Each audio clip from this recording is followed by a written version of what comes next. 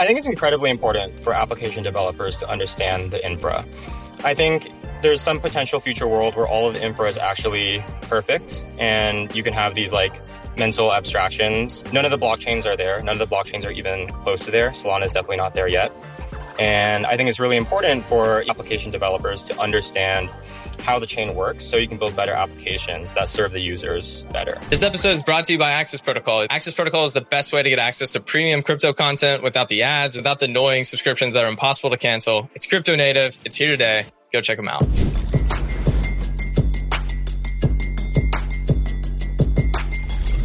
What's up, everybody? Welcome to another episode of Lightspeed. Today, we're joined by Eugene from Ellipsis Labs. Eugene, welcome to the show. Thanks for having me, guys. Pumped to have you on. Eugene, I'm not going to lie. I think you are one of the smartest people in the Solana ecosystem. So I'm pumped to have you on. And there's a lot we could talk about. But the thing that I really want to focus on, at least at the beginning of this podcast, is your post that you put out about 2 weeks ago. You tweeted it, and the title was Solana local fee markets are not real. So I want to get to that because it's a bit controversial. And I think a good place to start would just be describing how transactions work on Solana. So like as a user, go to Jupiter, what happens between the time when I click submit a transaction and when it actually comes back on the UI and it says confirmed? For sure, we can start there. Honestly, Mert might be a better person to answer this question than me, so feel free to jump in anytime. But as I understand it, Jupiter creates a transaction that goes to your Phantom wallet to get signed.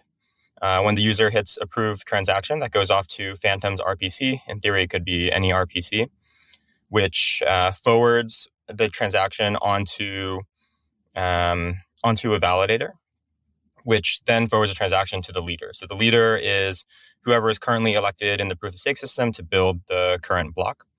And then there's a bunch of complexity inside the validator itself, inside the leader itself. But essentially, there's first this network layer, the quick layer that transactions go through, and there's some throttling that happens there. So if your transaction gets dropped, this is one place where it can get dropped. After it makes it through there, it goes into the scheduler, or internally it's called the banking stage. But think of this as like the block builder, the thing that takes transactions, orders them into a block, executes them, and then forwards them on to the rest of the network. And so the transaction gets queued for execution, and there's a lot of complexity here because the queuing is multi-threaded. And so there's another source of jitter here. And essentially you have multiple threads that are executing these transactions as they come in, scheduling and executing. And a transaction can get blocked if it is trying to access some state that another executing thread is currently using. So Solana has state access lists, which built into the transactions themselves. So at the time of transaction creation, the transaction specifies exactly which pieces of state it needs to read from and which pieces of state it needs to write from. And this allows for this parallel execution. It also allows for parallel fee markets, but those aren't really quite implemented yet in Solana. Yeah, that was really helpful. So I have a few questions for me, but also the audience. So one, you said it's multi-threaded, which essentially means you can do like parallelization, correct? From what I understand, there's like 4 threads, and how you can think about it, at least easier for me, is thinking about like lanes of traffic, and you have 4 lanes, right? And that's like 4 threads. One question I just have at a high level is, why is it 4 threads? Like computers have multiple CPUs. Why is it limited to 4? Yeah, how did that number get picked? That's probably a better question for Solana Labs, but I think my mental model for how a lot of the constants on Solana work today is some engineer like roughly arbitrarily picked it a couple of years ago, and just these numbers haven't really been revisited. They've worked okay up until today. If you wanted to have far more threads, there's some trade-offs you'll have to take into account. One, you might have a little bit more contention for these accounts that are getting locked. So you have a little bit more overhead managing this locking system, which is single threaded because you have like a single locks manager. And then you might also impose a higher requirement on the validators themselves, so higher hardware requirement, where instead of having needing 4 cores for execution, you might need more cores there. And it's like, so there's 4 threads for, let's call them user transactions. And there's also 2 separate threads for vote transactions, which are regular transactions in Solana. So technically there's 6 threads, but for regular user transactions, there's 4. To maybe talk a bit more about how those numbers are picked, they are kind of arbitrary, right? Like basically there's 48 million compute units available, and that was picked because it was determined that that's kind of how much the machine can process to arrive at 400 millisecond block times. And so it's more like an empirical way of getting the number instead of like doing some complex math to arrive at the right number, which we can talk about why Solana does that versus Ethereum, maybe, which is on the other side of the spectrum there. So you're talking about one block has 48 million compute units. An account can have up to 12 million compute units in that block. And that is what really is supposed to allow for local fee markets. And an example that people often use of this is if you have an NFT mint, that's not going to raise up the prices across the board for, say, another DeFi transaction. And that's something that would happen in Ethereum. You were saying, though, that type of local fee markets doesn't really exist yet. What is the reason for that? Like, what is preventing those local fee markets from actually working today? Sure. So they kind of work. They work in this probabilistic sense. And first, we have to get to this difference in block building between Solana and Ethereum. So on Ethereum, you have these blocks that are at a very high level comprised of these user transactions that have gone to the mempool. And then you can imagine the most naive, greedy block building algorithm is you sort the transactions in the mempool by gas. And then if there's too many transactions in there to fill up a block, then you just take the highest paying transactions. So you can imagine for 11.9 seconds of the block, these transactions are entering the mempool, and in the last 100 milliseconds, the block is built in this greedy way by the block builder. On Solana, it works quite differently, where the blocks are actually built continuously. So as transactions are coming in, before the 400 milliseconds of the slot are up, the leader is building and executing the block on the fly. And so there's a lot of places where you don't get these guarantees. So for example, on Ethereum, if I send in a transaction at the very end of the block that has a very, very high gas price set, I'm very likely to get into the block if the block builder is being greedy. And this is not necessarily the case on Solana. So for example, if the block has already reached its 48 million CUs, and then I try to add something to the end of the block that pays a ton to the validator, I'm still not going to get in because the block is already built, and I'm just going to make it into the next block instead. So you have this continuous block building, which means you lose some of the guarantees from discrete block building. I think there's just a ton of benefits you get from continuous block building, where you can get really fast pre-confirmations to the users that are not limited by the block time itself. I think that's one common misconception people have about Solana, where they think the fast pre-confirmations come from short block times. And the short block times do help because you get to confirmed and finalization a little bit quicker. But it's really the fact that you have continuous block building. So in theory, you can have a pre-confirmation that is as fast as one round trip between the client and the leader. Then when it comes to local fee marks, we have to go a little bit more into the implementation of the block builder. And just real quick, none of this is actually enshrined in consensus in the same way that an Ethereum block builder or Ethereum validator can propose any valid block. There is no like rule of consensus that says the blocks must contain the highest paying transactions. That's just an incentive that the block builder or the validator has. And this is also true on Solana. So as these transactions are coming in, they're getting queued, and there's a single priority fee that can be set on the transaction. And you can roughly imagine the way these blocks are getting built. So we have these like queues, pretend there's like 4 queues for the 4 lanes of traffic, the 4 executing threads. And transactions get scheduled to get executed, and then sometimes they get blocked and they can't get executed and they go back into the queue. So one way that you can implement this queuing mechanism with the priority fee is sorting the queues by priority fee. Here you would have like a priority queue of transactions that's keyed by the the priority fee set. And so if you set a higher priority fee, you are more likely to get in. But it is still possible that if I send a transaction at the same time as you that is accessing the same accounts and I set a higher priority fee, you might still get in first because you might end up going into a better lane just by pure chance. And it's also possible that even if my transaction is seen first, at the time mine is going to get executed, it's blocked by this locking mechanism, and then it has to get requeued.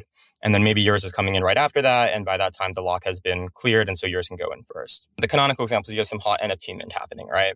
You have a hot NFT mint happening, and the behavior you want is if there's way more than 12 million CUs per block of demand to access that state, the price you need to get in, the priority fee you need to get in is going to be higher than for some other uncontested state. And this is true in some probabilistic sense because you're more likely to get blocked trying to access this high contention state. But you still have this like global block limit. And then there's no real notion of a market, right? These things are all in this, I don't want to call it an auction, but it's kind of like a first price greedy mechanism. And the user, when they're sending the transaction, they have no idea what priority fee to set to get in. And this is really not an issue when blocks are not contested, right? So, when the blocks are not full. And so this is sort of the regime that Solana has, the market regime that Solana has been in for more than a year, probably 2 years or so, where blocks are just like generally not full. And then with the recent spike in activity in the last couple of months, we've seen blocks that are full. We've seen accounts getting saturated by the per block 12 million CU limit. And now we see some of the downsides of this priority mechanism where because you have this first price mechanism, it's very difficult to know upfront when you're sending the transaction, what is the priority fee I need to set to get in? And there's a lot of inefficiencies here where you have this incentive to spam because of the jitter, and then you might be overpaying in terms of your priority to get in. What you really want to enable, and this is like what most users actually want, right? Especially when the fees are somewhere between like 1/100th of a cent and maybe a few cents or even like 10 cents. The user really just wants to say like, hey, get my transaction in as fast as possible and just like pay whatever the market gas is. And there's no mechanism for that on Solana today. Whereas with some sort of controller mechanism that will tell you in consensus, in protocol, hey, here's what we think the fee you need to set to get in is. In fact, it might be like minimum fee enforced by consensus that says, if you don't pay at least this much, you're definitely not going to get in. And then that number can modulate depending on what the demand is. That actually provides for a significantly better user experience. So today on Solana, when the blocks are full, we're seeing all the natural things you would expect to see from this first price mechanism where all these protocols and all these users and all these bots are seeing, oh, my transactions are not getting in, the users are unhappy. And so everyone is just like jacking up the priority fees kind of indiscriminately in this like highly uncoordinated way, very empirical way. And that leads to a lot of inefficiency in the system. Yeah, and in Ethereum, we've seen EIP 1559, right, which is that like in consensus base fee that will go up as you have as the block's more saturated over time, and then it's more predictable to get the next transaction in. I actually over the last few weeks, when Solana and just the ecosystem was kind of skyrocketing with attention, my Jupiter transactions were getting dropped. Is that, and I don't know if that was related to slippage or are blocks at this point actually getting full enough where we're already having this problem where the fees are moving fast? Did they show up on your wallet? No. The failed transactions? That's a good question. Maybe some of them. I just know there's a bunch of ways your Jupiter transaction will fail to get in. So I think what Mert is getting at is if you see a failed transaction land, that probably means your slippage was not set high enough. So like the market moved away from your trade before you were able to get into the block, but your transaction was still scheduled and executed and landed on the blockchain. And there's two main other ways your transaction is not going to get in. And these are just like very difficult to observe from the outside. You don't really know where your transaction failed. One of them could be at the priority fee level, where because the block is contested or the account you're trying to touch is contested and your priority fee was too low, you were never able to get in. So that means your transaction made it to the block builder, it made it to the scheduler, but it was never scheduled and included for execution because because you're just like never at the top of the queue. And then another way your transaction can fail to get in is getting throttled at the network layer, at the quick layer. And it's just impossible to tell from the outside which of those is happening. That makes sense. I guess at a high level, what are the basic ways to fix some of this going forward for Solana? Yeah, so the network layer, I believe, is the actual layer where most of the transactions are getting dropped today. This is from my conversations with like RPC providers and some of the Solana core team. And that I have very little visibility into. I wouldn't say I have any good ideas on how to address that. There's like this very general like rate limiting problem, which is pretty tough. There is some like economic incentives you can throw in there, but at the end of the day, that really is more of an engineering problem. And then on the scheduler layer itself and the fee mechanism itself, setting a floor price on the priority fee, I think will just like help a ton. And so there's a lot of ways you can do this. I think in my mind, there's 3 changes we can make that are pretty much purely additive. Like there's just not that much downside in terms of just like really helping us improve the user experience on Solana, really getting back to the fast inclusion and fast confirmation that users love. So first is on the base fee. When all the blocks are full, like in the last few days, just like all the blocks, not all, but like the vast majority of the blocks are full or very close to full. This suggests that the base fee itself is too low. And here you just need some sort of escalator mechanism on the base fee itself. Today it's set to constant 5,000 lamp ports per signature. Let's call it 0.03 of a cent per transaction. And this is just like much lower than the market clearing price today. And so you have this first price behavior with the priority fee, which again is this like probabilistic thing. So one easy thing we can do here is if you see many of the recent blocks are full, you jack up the base fee until the blocks are no longer full. So you have some sort of target utilization as well as max utilization. This actually looks very, very similar to EIP 1559. But we don't even need to think of it as like related to what Ethereum has done. It's just like a basic controller mechanism where you have some, you have a limited resource. And when there's too much demand for the resource at the current price to include everybody, what you need to do is increase the price until you hit the market clearing price. The second thing we need to do is instead of making the base fee paid constant per transaction or constant per signature, it really ought to depend on the amount of compute that the transaction uses. So today, a Solana transaction can use up to 1.4 million compute units. And if you use 1.4 million compute units, your base fee is exactly the same as a transaction that only uses 10,000 compute units, even though the larger transaction is more expensive to the network, consumes more of the resources.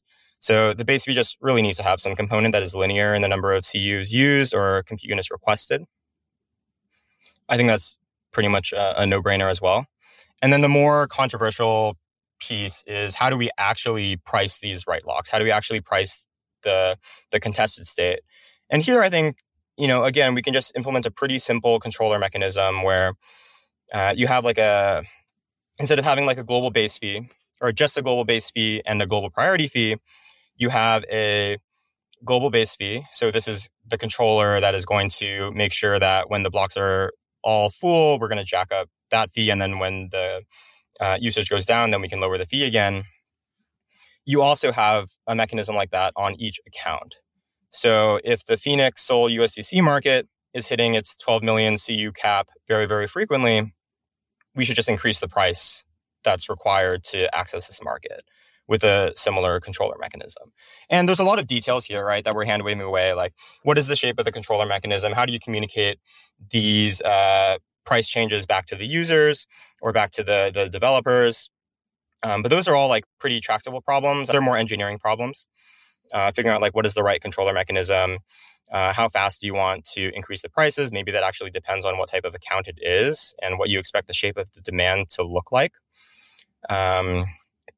But these things are all really to improve the UX, where we have this constraining resource, right? It's block space is not unlimited, even though on Solana it's like kind of felt like it's unlimited for a long time. In this current market, we see, okay, it's not actually infinite. And the way you're able to include the most valuable transactions as determined by the users who are sending them is to increase the price and then decrease the price when your resources are no longer overutilized. So there's a lot of theory in controller design. But at a very high level, you just want to have some sort of mechanism in place where if the demand exceeds the supply, you increase the price. It's really not too complicated. Yeah, well put. There's a lot of economic back pressure work that needs to go live.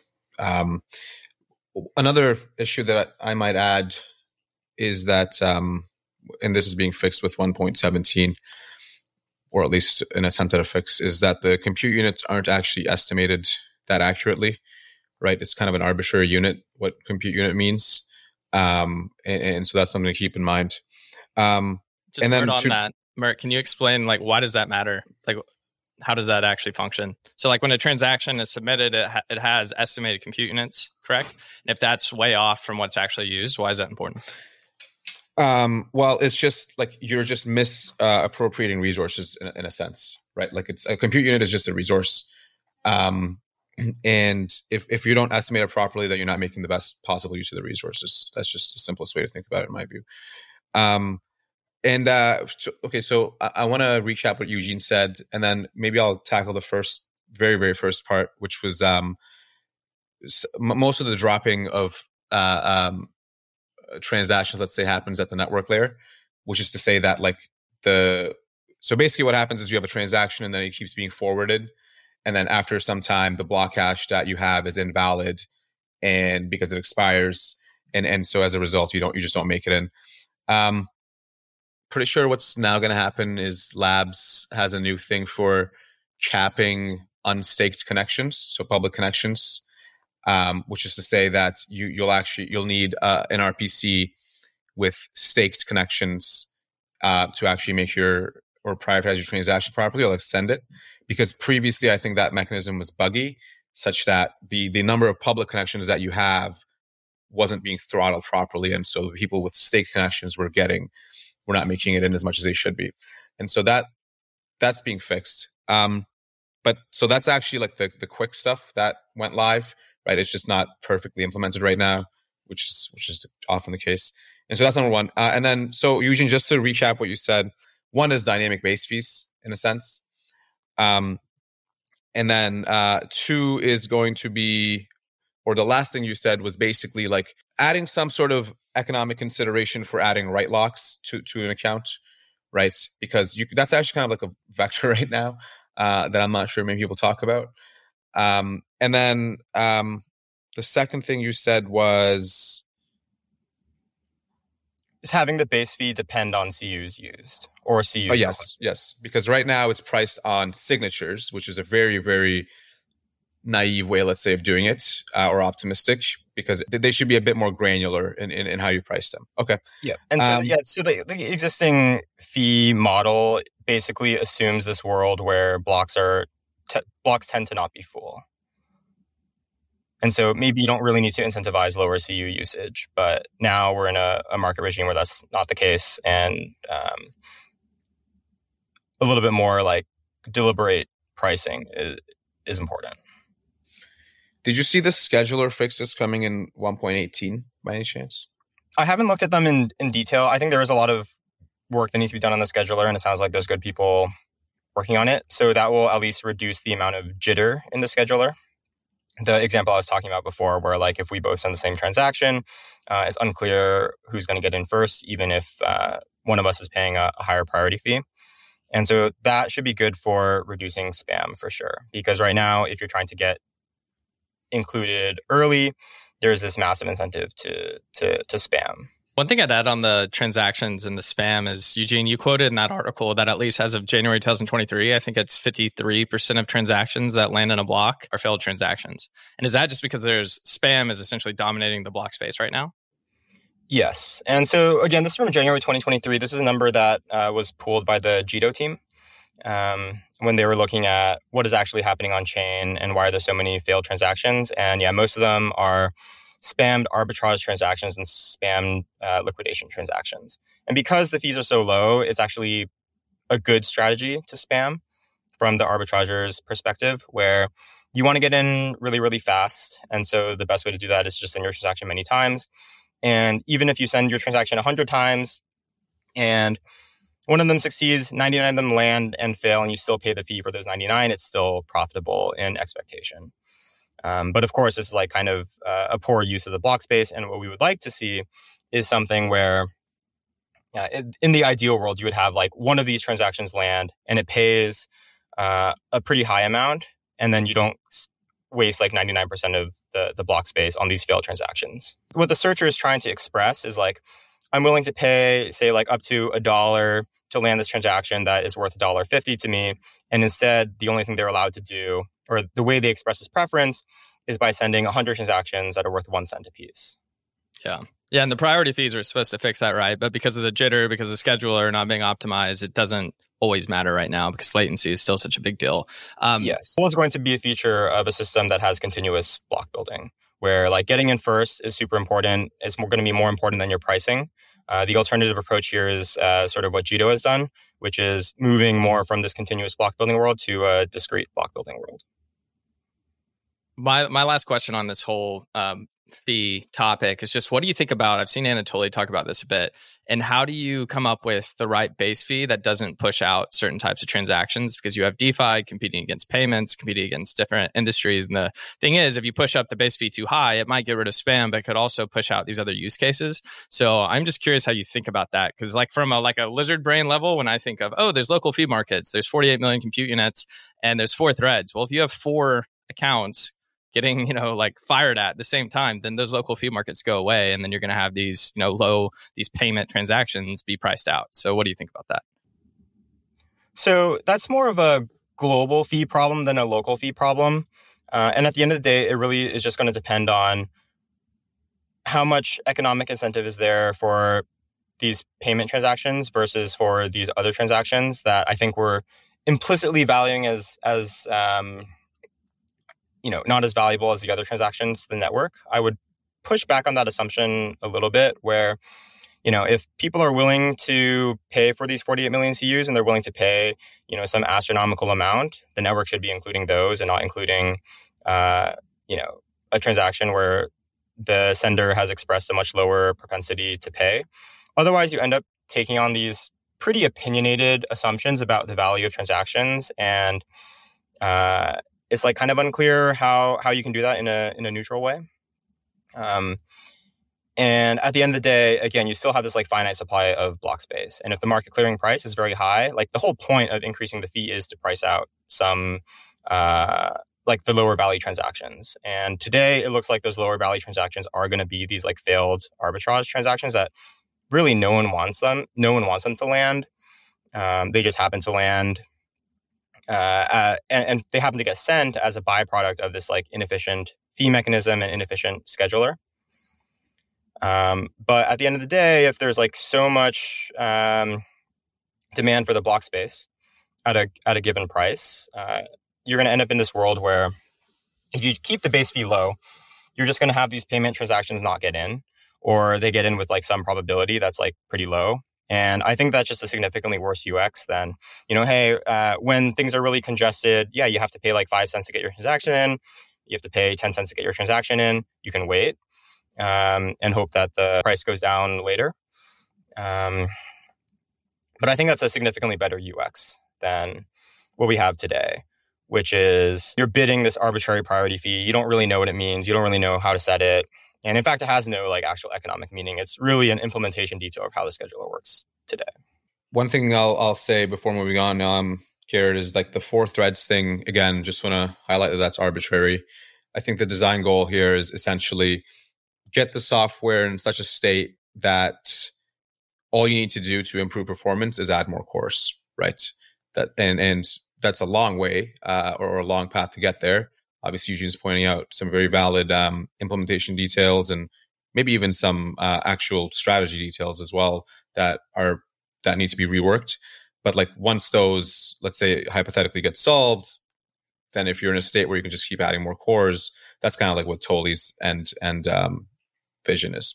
Quick break to tell you about Access Protocol, the easiest and best way to stay up to date on what's happening in crypto by following your favorite publishers. And you can do all of it without a subscription, without having to worry about ads. And we all know subscriptions. How many do you have? 10, 20? Can you cancel it? It's all a mess. Well, Access Protocol solves this, and they do it in a crypto native way.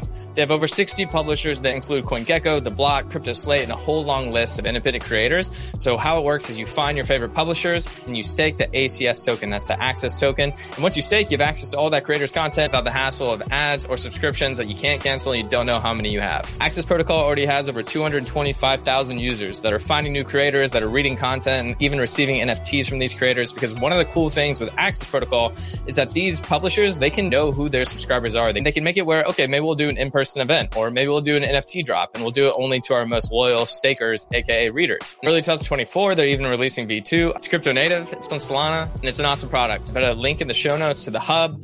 It's the easiest way to get started, so go check them out today. Quick break to tell you about an upcoming event I promise you don't want to miss. It's Blockworks' biggest and best institutional conference called DAS London. It's a 2-day event happening in London this March, where we're going to have over 700 institutions, 130 speakers, and a couple thousand of us all under one roof. Crypto is in a position for the first time to actually onboard these institutions, and they're showing up. We have companies from BlackRock to Visa launching real products in the space. We have the real world asset narrative taking off. We have things like payments that have been exponentially growing. And then we have things like DePIN happening in the Solana ecosystem. There's a ton of capital right now in this institutional space. It's going to be coming on chain. It's going to completely change the industry. Whether you are an institution or you're a retail user or you just want to learn more about what's going on in the space, this conference is for you. You're going to be able to meet some of the best and smartest people in the space. The speaker lineup is absolutely incredible, and you'll get to hang out with me. But the best part is you actually get 10% off your ticket if you use Lightspeed10 when checking out. I put a link in the show notes. I recommend buying this today because, one, you'll forget about it. Two, these ticket prices go up every single month. So anyways, I hope to see you there. Now, let's get back to the show. You briefly mentioned searchers, and then you also briefly described Jito and how they kind of get around this idea of continuous block propagation by holding like these mini discrete auctions or blocks. Can you, okay, so let's for people, because we haven't actually covered MEV on the show before. So for our listeners who aren't going to be sophisticated traders, could you briefly describe what MEV is, how it differs on Solana from Ethereum, and just how it works in general? Like explain like I'm 5. I can try to explain it to you like you're 20. So MEV at a very high level refers to how much value and the types of value that can be extracted by whoever has this monopoly power of organizing the block. So that's the leader for both, the leader of the block for both Ethereum and Solana. So you can run this default native block building algorithm, which on Ethereum would be you order all of the transactions in the mempool by gas, and then order in descending order, and then place them into the block until your block is full, and that roughly will like maximize the value for the validator. And on Solana, the way the native block builder works is via the scheduler mechanism that we've talked about. But you can imagine if you have some like infinitely intelligent, infinite computational power validator, there's a lot of other ways they can make money as well. For example, you see all of these trades that are made. Some of them are like very profitable trades, and the validator could be inserting them themselves at the top of the block. There's this arbitrage opportunity, they're going to take it. And so today, the way these are extracted is not actually by the validators themselves, or very rarely by the validators themselves. It's by these external entities called searchers, who are searching for these MEV opportunities, these profitable trades, and then trying to land them on chain before the opportunity goes away. So Ethereum has this notion of independent block builders and independent searchers as well, although there is some searcher builder integration. And so instead of the leader having to run the block building algorithm on their own and like make modifications to that on their own, that's delegated out to these third parties. And so on Ethereum, there's like 3 to 5 dominant block building entities that like 95% of the network delegates the block building responsibility to through the system called MEV Boost. That's totally out of protocol. On Solana, these searchers are just like sending transactions to the network. On blocks that are not run by Jito validators, they're just sent the normal way. And then the only way you can try to get your transaction prioritized, as a searcher, you might really care about, for example, landing this profitable arbitrage before anyone else can get to it. So you want to be really fast, and you might want to bid a little bit higher on your priority fee to get included. But there's no explicit mechanism for, hey, I'm willing to pay up to $1 to get my profitable transaction in, and don't include my failed transactions if I don't get there first. And the reason a mechanism like this would be good is, one, you reduce the amount of spam that lands on chain. So that's like this sort of wasted block space. I think most of us can agree. Even the people who are sending the failed transactions would agree they would prefer, all else equal, that these transactions do not land on chain. You just want the successful ones to land on chain. And then it also prevents this vector of validator centralization. Now, I think it's highly unclear how important this really is. On Solana today, it's actually very unimportant, in my opinion, because the inflationary rewards to validators are significantly higher than the amount of MEV that's available. And the worry here, though, is you have the centralizing force where the most sophisticated validators can extract more value. They'll be able to attract more stake because they can offer higher staking rewards. And so in theory, you have this economic pressure that centralizes the validator set via staking incentives. But that incentive is quite small on Solana today. And I think far more important to Solana is reducing the amount of spam that lands on chain. So the way Jito does is they just implement this auction mechanism where they say, instead of whoever is fastest makes it on first, they have these 200 millisecond discrete auctions that are happening during the Jito slots, which today is about 40% of all of the slots. And there you have, they call it a tipping mechanism, where you basically send a tip to the validator to include you first. And then your failed tip. So if you lost the auction, your transaction does not make it on chain. And when you talk about that, it gets into value accrual, or at least how some people would talk about it, right? Because right now, maybe as a searcher or someone that wants to get their transaction on chain, an arbitrager, they use latency as the main means to express their preference. Whereas this hopefully moves some of that to actually you pay to play, essentially. And that payment can go to the validator, who then goes to the stakers. In Ethereum land, they often say that MEV is like the value accrual of ETH. So that is something that could move towards Solana in some ways, or at least, help with validators being profitable. Have you had any thought on just how applications can accrue any of that value themselves? All of the tips for this hot state goes to the validators and to the stakers, but not to the individual apps themselves. Do you think there's anything that we can do there, or that you've seen? Yeah, so there are definitely things that can be done here. I would say they're generally quite opinionated. And the main opinion that is going to get expressed here is on the sovereignty of the block space. So who owns the block space that is contested, and who receives the economic benefits of owning this contested block space. So you could imagine some mechanism where we've implemented these dynamic fees per account, and then instead of the fee going to the validator or going to the network, it goes to the application. You might create some perverse incentives here, where now, instead of trying to minimize MEV, which is not always, but often ends up being negative to the users of the network or the users of the application, now you might want to be maximizing it. But any proposal like this is going to be really, really opinionated on the specific question of who owns the block space and who deserves the economic proceeds that come from controlling this limited resource. I think, like, in general, applications, there's a lot of work applications can do to reduce the amount of MEV that they expose. For example, Aave and Compound came out with this pool-based lending mechanism where you have external liquidators come in, and before the position goes underwater for the protocol, you give them some incentive to unwind the trade on behalf of the user to prevent the protocol from losing money from bad debt.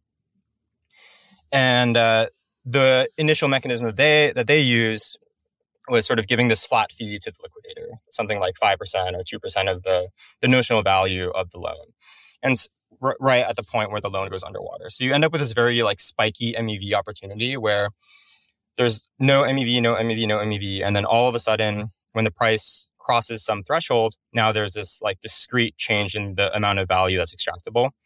Then we saw Euler Finance come around with their lending protocol, which is actually very similar to Aave, except they have a dynamic fee associated with the liquidations. And this means like the more underwater a position is, the more incentive you give the liquidators. But that incentive starts very, very small. So now you're rewarding skill, where instead of anyone with half a brain being able to execute this liquidation opportunity and then it becoming who is willing to, who's going to be fastest or who's going to be able to pay the most. And remember, this value is not going back to the protocol. This value is going to the liquidators or in the end state, actually going to the validators. You can actually internalize a lot of that by hosting this thing that looks like a reverse Dutch auction, where as the position goes more and more underwater, the bounty for the liquidation goes up, but it starts very, very small. And this, in general, should reduce the liquidation bonuses that are paid. And you end up in a regime where the validators or the network receives a lot less of this value, and more of it is kept by the protocol itself. And so there's a bunch of application-specific things that application developers can do to reduce the amount of leakage to MEV. I think this really hasn't been studied very much on the Solana side because the MEV marketplaces are just much less mature, and the total amount of MEV is just a lot lower. But we should expect some of this to change. It also depends on the users caring about this, right? Like usually if a user has like a loan that is going underwater, it would have been really beneficial for them to just unwind it themselves rather than paying this liquidation bonus to the network or to the liquidator. And in practice, we see users are just like not particularly sensitive to this type of thing, even if they are economically harmed by it. Yeah, so I have two follow-up questions here. One is going to be you just mentioned the users here, and I have seen some funny tweets recently. So this guy HGE posted, every time you swap on Solana, you are getting attacked by bots stealing money from you. There is, it is shitcoin season, and basically what ends up happening is you launch token, the bots snipe it, the liquidity, and then the prices get a little weird for the users. Let's say, what do you think about that? How should what would you like to see more from the ecosystem so that we're more mature about that stuff going forward? So I don't know if I'd agree with that exact wording, but I would say there are opportunistic bots that profit immensely from this shitcoin activity. There's a couple main ways in which they do it. Let's throw out the sniping for now and just focus on the user transactions themselves. So I'm some user, I go to Jupiter, I see there's a price for this shitcoin I want to buy, and then I go click trade. There's a few ways I can get wrecked here, or lose out on some economic opportunity or get like a worse fill. The first is sandwich attacks, which roughly means I set my slippage to 10%. What I was really trying to say is just I want to market buy this thing. I just want to pay the fair market price at the time my transaction gets included. And then the only way I can express that is by setting a high slippage tolerance. So if the market moved like 2% away, I'm still going to get in, but I'm just going to get a 2% worse price. And what a sandwich attack does is if they see your transaction and they're able to land a transaction in front of it as well as a transaction behind it, they can actually force you to get the worst price that you set. So even if the market price is 2% worse than what you saw in Jupiter, and you set your slippage to 10%, the bot is going to push the price to the point where you actually get this worst fill possible. You get this 10% worst fill, and they're going to make this profit on top of that. So that's pretty toxic to the users themselves. Previously, we did not see this on Solana for two reasons. One of them is just, again, the bounty was not high enough for people to set this up. And two, because Solana has no mempool, you can't see these transactions, or only the validator themselves can see it. So if the validator wanted to do the sandwiching, they could have done it. They could have done it this whole time. Now there's like some notion of mempool exposure through Jito. So there's a lot of this like probabilistic sandwiching that we're seeing on chain today, which is basically forcing users to get worse fills than they would otherwise. And then the other way in which the user can get wrecked is through backrunning. Usually this is more an artifact of poor routing, or the routing being set at the time you send the transaction, And then there's some delay between then and when your transaction gets in, and may no longer be the optimal route. And so after your transaction lands, let's say there's like 3 pools for the same shitcoin, but your transaction is specified a single pool. After you make this trade, the backrunning bots, the arbitrage bots will come in. They will sort of equalize the prices among all the different pools that have this shitcoin. They'll make some profit from that. And in theory, that should be that could have gone to the user in form of better execution on the trade, or they could have executed across all the pools at exactly the right amounts to keep those prices in line while taking on the position they want to take. Well put. Okay. So the second question I'm going to ask, and this is just a tweet I'm going to read, is from Toli. And he says, and I want to see if you agree or disagree with this. My theory on MEV is that all the efforts to correct it will result in worse information latency. So a discrete batch auction of 10 seconds will end up with a worse price than the average price of 100 millisecond blocks. But the MEV will be unevenly distributed in the latter. Yeah, I pretty much agree with this. And I think this goes to like a fundamental philosophical difference between the Ethereum world and the Solana world, where the Ethereum world has been so focused, or the MEV side of Ethereum has been so focused on democratizing the opportunity, as they say, which is sort of equivalent to maximizing how much the users get screwed and then making sure that that profit from screwing the users is distributed as evenly as possible in a way that doesn't affect the validator incentives or it doesn't create validator centralization. And that also, so, you know, there's a few problems with that. One, you clearly make the user experience a lot worse. It's also bad for the applications because they just continuously like leak value away from their system to the base layer. And if you optimize for speed, like with continuous block building versus discrete block building, yeah, you are going to have these returns really accrue to whoever is going to be able to be the fastest. But the user transactions will get in more quickly. And as long as there aren't too many other negative externalities, like again, today we see so much spam landing on chain, which is a negative externality. And if we worry a little bit less about, you know, this theoretical validator centralization or centralization of stake to the highest performing validators, I think a lot less of an issue.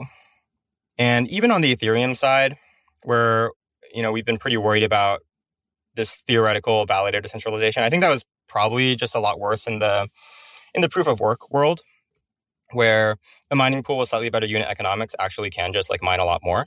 And in the proof of stake world, we've seen like the stake is not actually that sensitive to the APY.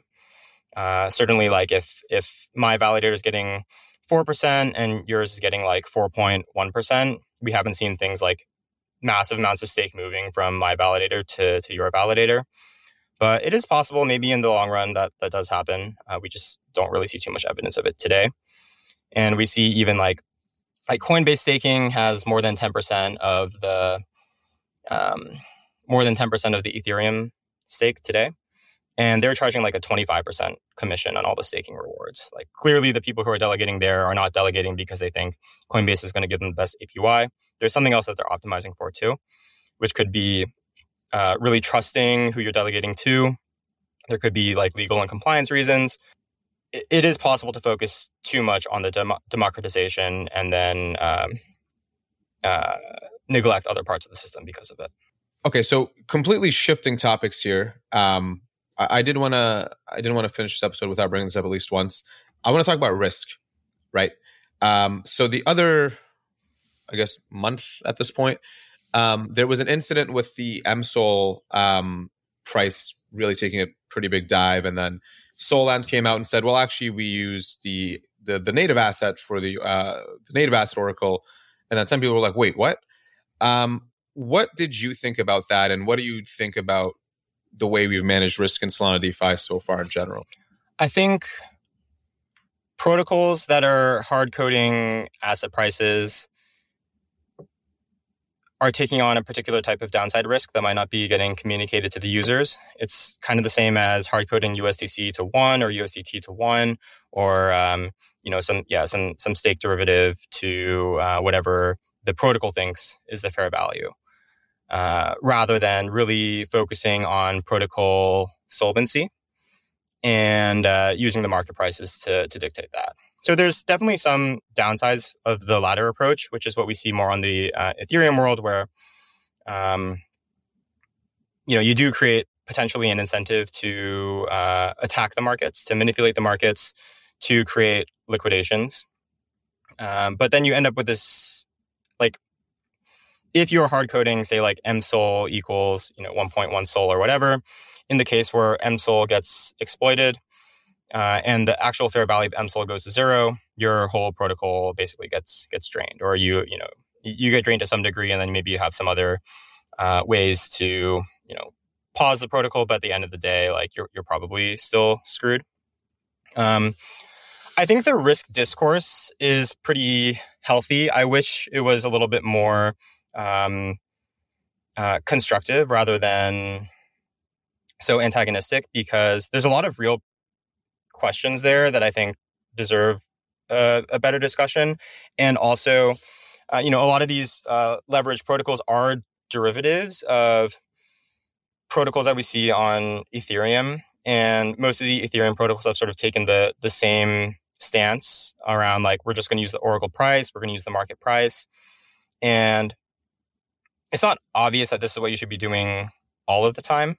But at least the discourse that we've seen in public has been very, very far from constructive. That makes sense. You're an application builder, but you know a whole lot about MEV and how these transactions work on Solana. So you work at Phoenix, but you also write research at Umbra. Is that the right way to say it? That's right, Umbra. I want to get into what you're doing over there. But one thing that I hear about application developers on Solana is you don't have to worry about the infrastructure. You just worry about your app because everything scales. But you even write research about how Solana works and how these fee markets, et cetera. So you're getting really deep into it. Is that just out of interest, or is that because it's so important to something like Phoenix that you're working on?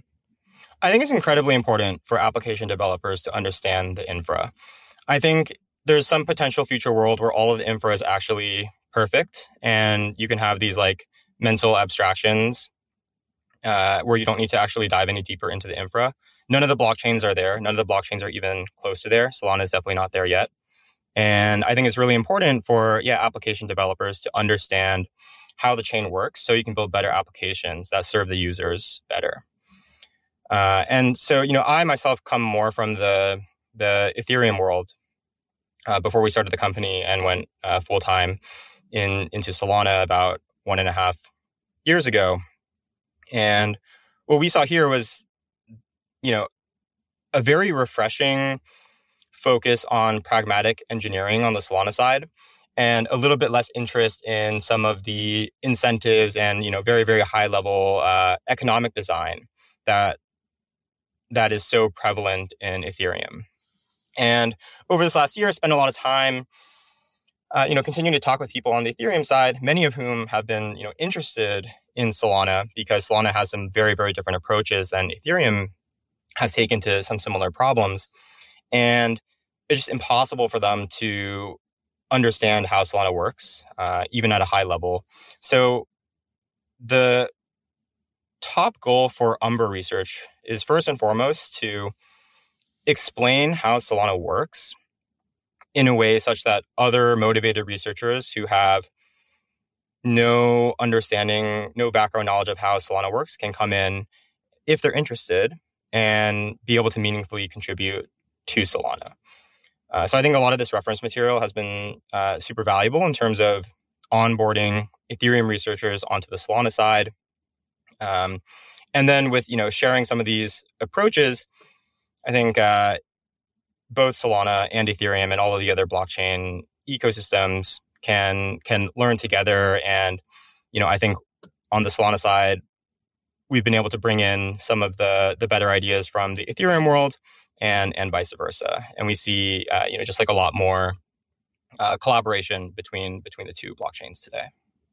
Yeah, I think it's really important. You hear John Charbonneau talk about that as well. And the reason why he chose Ethereum is really like the documentation and the research. It was so interesting. And also you could grasp what's going on. I know sometimes in Solana, it's like, where was that post? It was in some Discord, right? And it's like extremely hard to find. So I think it's really important. I'm curious, we've seen the price of Sol go up exponentially almost over the last year. Have you seen the interest in developers and kind of conversation around how Solana is working, what changes need to be made? Have you also seen that exponentially change over the last year, or is that a little bit slower than the price movement itself? I think it's a little bit slower. It's definitely trailing the price, but it's there for sure. It is kind of funny, like the technology has suddenly become like 5 times more interesting to everybody on like the venture side, the investing side, and the research side. But the attention is definitely good, and there is there's like a ton of work to do on Solana, and the more like competent, well-meaning people who are trying to contribute there, the better it is for Solana as a whole. Definitely. Before we close, I want you to talk about Ellipsis Labs a little bit and what you're working on with Phoenix. Maybe describe what Phoenix is, and also is that the only project you're working on? Is that the only thing you're planning to do in the future? Yeah. So at a high level, the mission for Ellipsis Labs is to build better DeFi products, to build a backbone of a financial system that is decentralized and gives users all the benefits of decentralization while delivering superior products as well. And so when we started the company, we saw this gap in the market where Serum had existed for quite a while. Serum is like this OG limit order book implementation on Solana. I would say it was probably the first product on Solana that we could really categorize as only possible on Solana, where the fees and the block times make it possible for active liquidity to participate on-chain, fully on-chain. And it was just a project that had been kind of neglected for a while. It was under the Alameda FTX consortium, and there just wasn't very much love put into it. We identified a bunch of architectural changes as well as product changes to, build a new limit order book from scratch that takes all the learnings we've had on Solana over the last 3-4 years and just, builds a much more modern version of it. And one thing we see with a lot of the other liquidity primitives on chain is they are just like not sustainable, or they have this very fundamental trade-off between quality of liquidity and sustainability. Because these XY equals K or other AMM type designs suffer from having the liquidity profiles being so constrained. Whereas with active liquidity, where you let these professional market makers really just place the liquidity where they want to and foster this competition between liquidity providers to provide better prices to users, that's worked very well in TradFi. And we see it as like a step function improvement over what exists in DeFi today. And that really is only possible on high throughput, low fee blockchains like Solana. So the product is called Phoenix. The protocol is called Phoenix. Today, we're around the number, somewhere in the top 10 DEXs by trading volume across all blockchains. And awesome. The most important thing that we care about is the liquidity being profitable and the liquidity being unincentivized. So we don't offer anything like, hey, retail, come put your money in here and you're going to get 100% APY with a bunch of asterisks on top. The liquidity is primarily provided by professional liquidity providers who care very much about being profitable and sustainable, which is super important for building a lasting financial ecosystem. Yeah. So when you say that, does that mean you wouldn't offer liquidity on meme coins likely just because of the giant volatility, or are there market makers out there actually supporting that? So there are some meme coins where market makers profitably provide. In fact, like it's probably far more profitable for them to provide on those meme coins than on a coin like Sol USDC, just because the spreads are so much wider. That reflects the volatility. But I think the biggest trade-off between this active liquidity model and a passive liquidity model is like there is a lot of upfront work that goes in for a single market maker to be able to participate. And so if the volume on a particular, meme coin or whatever is just not going to be, not going to make it worth it for them, then the AMM pool is going to outcompete, because you can have these retail guys come in and just like one click deposit liquidity. And I think there is a lot of value in that as well. Yeah. I'm not saying this is good for the liquidity providers, but is it also maybe true to say with AMMs and heavy TVL protocols that liquidity is probably stickier? And so that if you did have a big market disruption, for example, and someone needed to mass sell, like this person that mass sold M-Sol the other day, that liquidity might still be there for someone to actually exit. Whereas I'm assuming maybe on something like Phoenix, those market makers might just pull out. Yes. But in practice, actually what happens is these AMs are making these very, very unprofitable trades during those times on behalf of the liquidity providers. Yeah. Like yeah. the So the providers LPs get done screwed. better. Exactly. Yeah. That makes sense. One thing you mentioned is you're not offering like 100% APYs to retail investors or I shouldn't say investors here, LPs. You also don't have points at the moment, and you've had a few fun statements out there about points. You're seeing point systems throughout Solana. What do you think about points? So I think incentives in general can be very powerful bootstrapping mechanisms, whether it's like points or tokens or something else. But again, like we have this core product thesis that active liquidity can outcompete passive liquidity. And the only way that we are able to, be confident in this thesis is by not having incentives. So we've seen with many of these other DEXs, whether they're AMMs or order books that offer very, very heavy incentives, you don't actually know if you have product market fit. And so like the whole point of incentives is to usually to bootstrap these two-sided markets, right? Where the liquidity supply and the liquidity demand need to be there at the same time. And the way you do that is via these incentives to cross this activation energy threshold. And then slowly you need to wean off the incentives. And for many of these DeFi protocols that, focus a lot on incentives,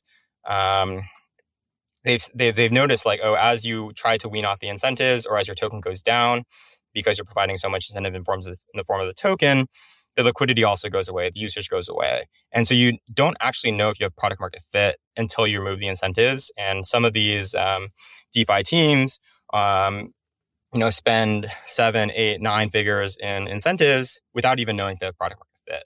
So I think that's like not a really good way to spend money, and also not a good way to validate the product thesis. But I think in general, incentives are a very powerful tool. Yeah, just need to be used appropriately. Well put. 2 final questions. One is just at a high level, and this is probably hard to answer. How do you see Solana? Do you see it as a consumer chain, a DeFi chain, an NFT chain, or do you think it support all those things? And then the question after that, to close us off, is just any advice you'd have for a Solana builder or someone looking to come build on Solana? Sure. So I view Solana as a general purpose blockchain. It's unclear if a single blockchain will capture all of the use cases. It's possible that different architectures will make sense for different types of applications. And it's also not clear how much benefit there is to everything being on the same state machine.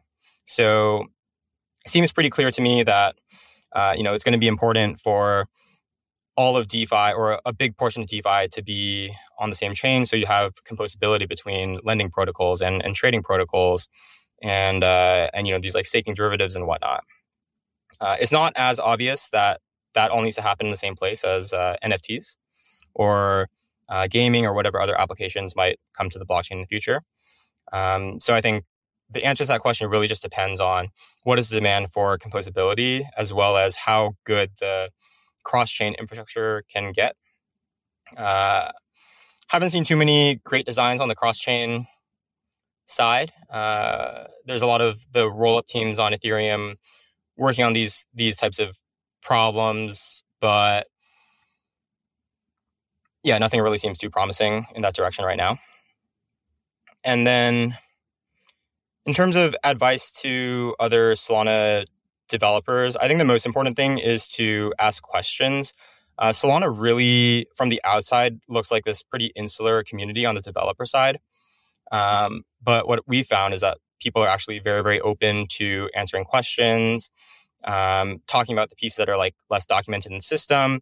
This goes, across every layer of the stack. So, the Solana core team is really good at engaging with application developers. The RPC teams who understand the infrastructure very well are also really great about engaging with developers. And we've also had a lot of good results just talking with other application teams. So yeah, I think just being willing to reach out is really important. Understand that a lot of pieces of the system are, just like not documented super well. Solana is still a work in progress. And the answers are out there, but you might be able to get answers faster by talking to people rather than by reading the code. Yeah. Very good advice. Yeah, I think the interoperability is going to be a huge question mark for the next year. I think fees on Solana is going to be really big, and just how it handles, scale. Obviously, what is really enjoy about Solana is it's already focused on this. And that's like one of its sole focus. And I do think as the SVM gets extended, hopefully there's more experiments that you might see, similar to like L2s can experiment maybe with certain fee markets that Ethereum can't. So anyways, mate, Eugene, thanks so much for coming on. Everybody go check out Ellipsis, check out Phoenix. Thanks for coming on, man. Like I said, you really are, I think, one of the brightest people in the space, and Solana is super lucky to have you.